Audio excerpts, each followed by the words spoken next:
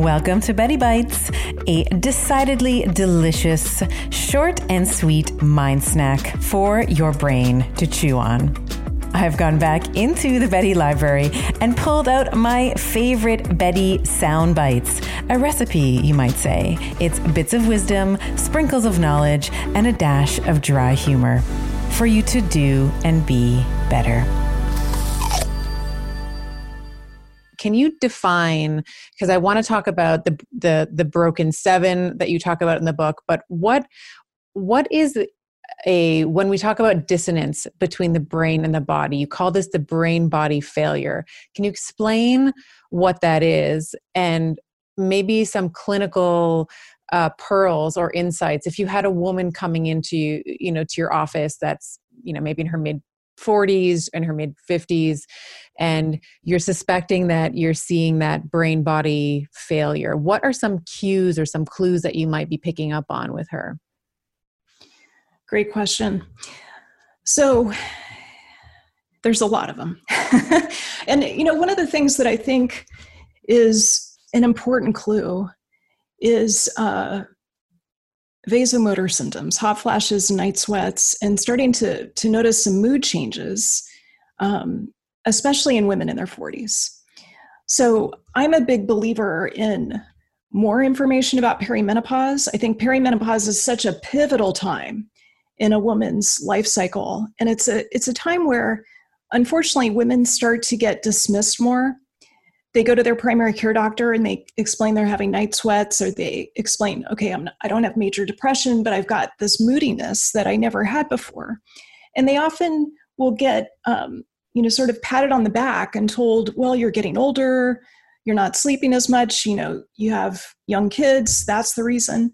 And no one bothers to check their blood sugar. No one bothers to check their insulin level. No one bothers to look at, some of these factors that are so important between the body and the brain. So hot flashes, night sweats, I think are really important. I think mood is such an important indicator. It's like a barometer, I think, of the brain-body connection. And it's also, I think hormones drive what you're interested in.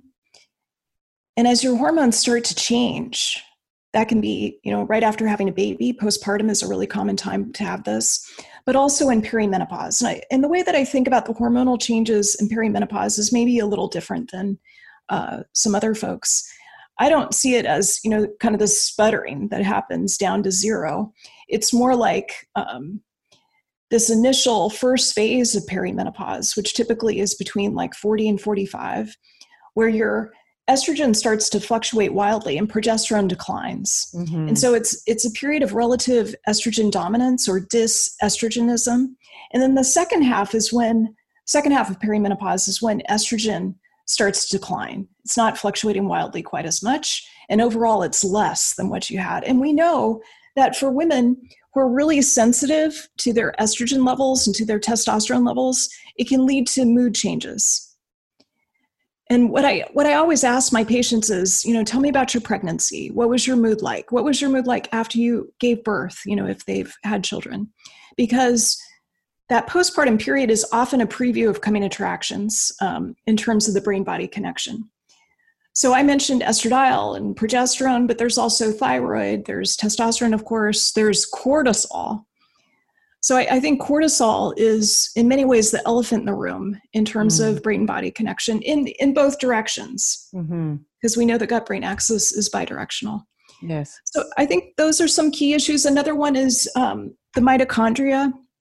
I have so many patients who give me this clue. They say, I love to exercise. I've exercised regularly, but I just don't recover the way that I used to. Or I'm so tired. I can't do burst training. I know you told me I should do some HIIT training. I just can't do it. I'm too exhausted. Mm-hmm. So that level of kind of exercise fatigue is another clue of what could be going on. Now, there's also the work, if we could get geeky for just a moment here. Oh, please. There's the work of Lisa Mosconi, who I think is super interesting. She just published XX Brain.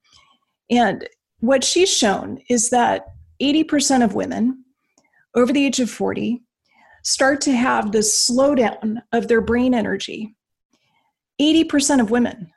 So that always makes me curious about, okay, what's going on in that other 20%? I want to study them and see what's different. The outliers look like? Yeah. What do the outliers look like? And then for these women, the 80% who have this slowdown, the technical term for it is cerebral hypometabolism. What we know from PET scans that Lisa has done is that the way that glucose moves around in the brain starts to change. It declines. And it's substantial. It's like a 15% decrement in perimenopause and like a 20+% decrement in menopause. And when I explain this to my patients, when I say to them, listen, do you find that your brain is slower than it was before? Are you having more difficulty multitasking? Are you walking into a room and you can't remember why? Like those are some of the clues that tell you that this brain-body connection could be disrupted. And is it because the glucose, do we know that, the way that the glucose is transporting, is it that it's not being taken up by the cells as efficiently anymore? So you're having more glucose that is not being used to make ATP? Is that what that is?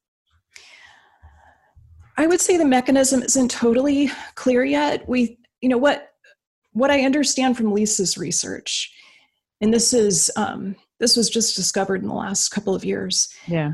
What I understand from her research is that it seems to be the decline in estrogen in the brain that kicks off this process. Right. But the point you're making, I think, is important too. Is this related to what I think of as insulin block or insulin resistance, where your cells become numb to insulin in the rest of the body? Like, is it also happening in the brain? Yeah. And so there seems to be a correlation between the two. And we know that, these could be some of the very early steps that lead over a few decades to Alzheimer's disease. And as someone who has Alzheimer's in my family, I'm super interested in that particular area. And so we know that the same enzyme, insulin degrading enzyme that deals with your blood sugar and trying to stabilize your blood sugar, is also the enzyme that helps to break down beta amyloid. Right. So controlling your blood sugar, I sometimes joke that I want people to care about their blood sugar the way that they care about their retirement accounts, because it is your retirement account. Like it is the most important lever when it comes to brain health, and such an important lever when it comes to the brain-body connection.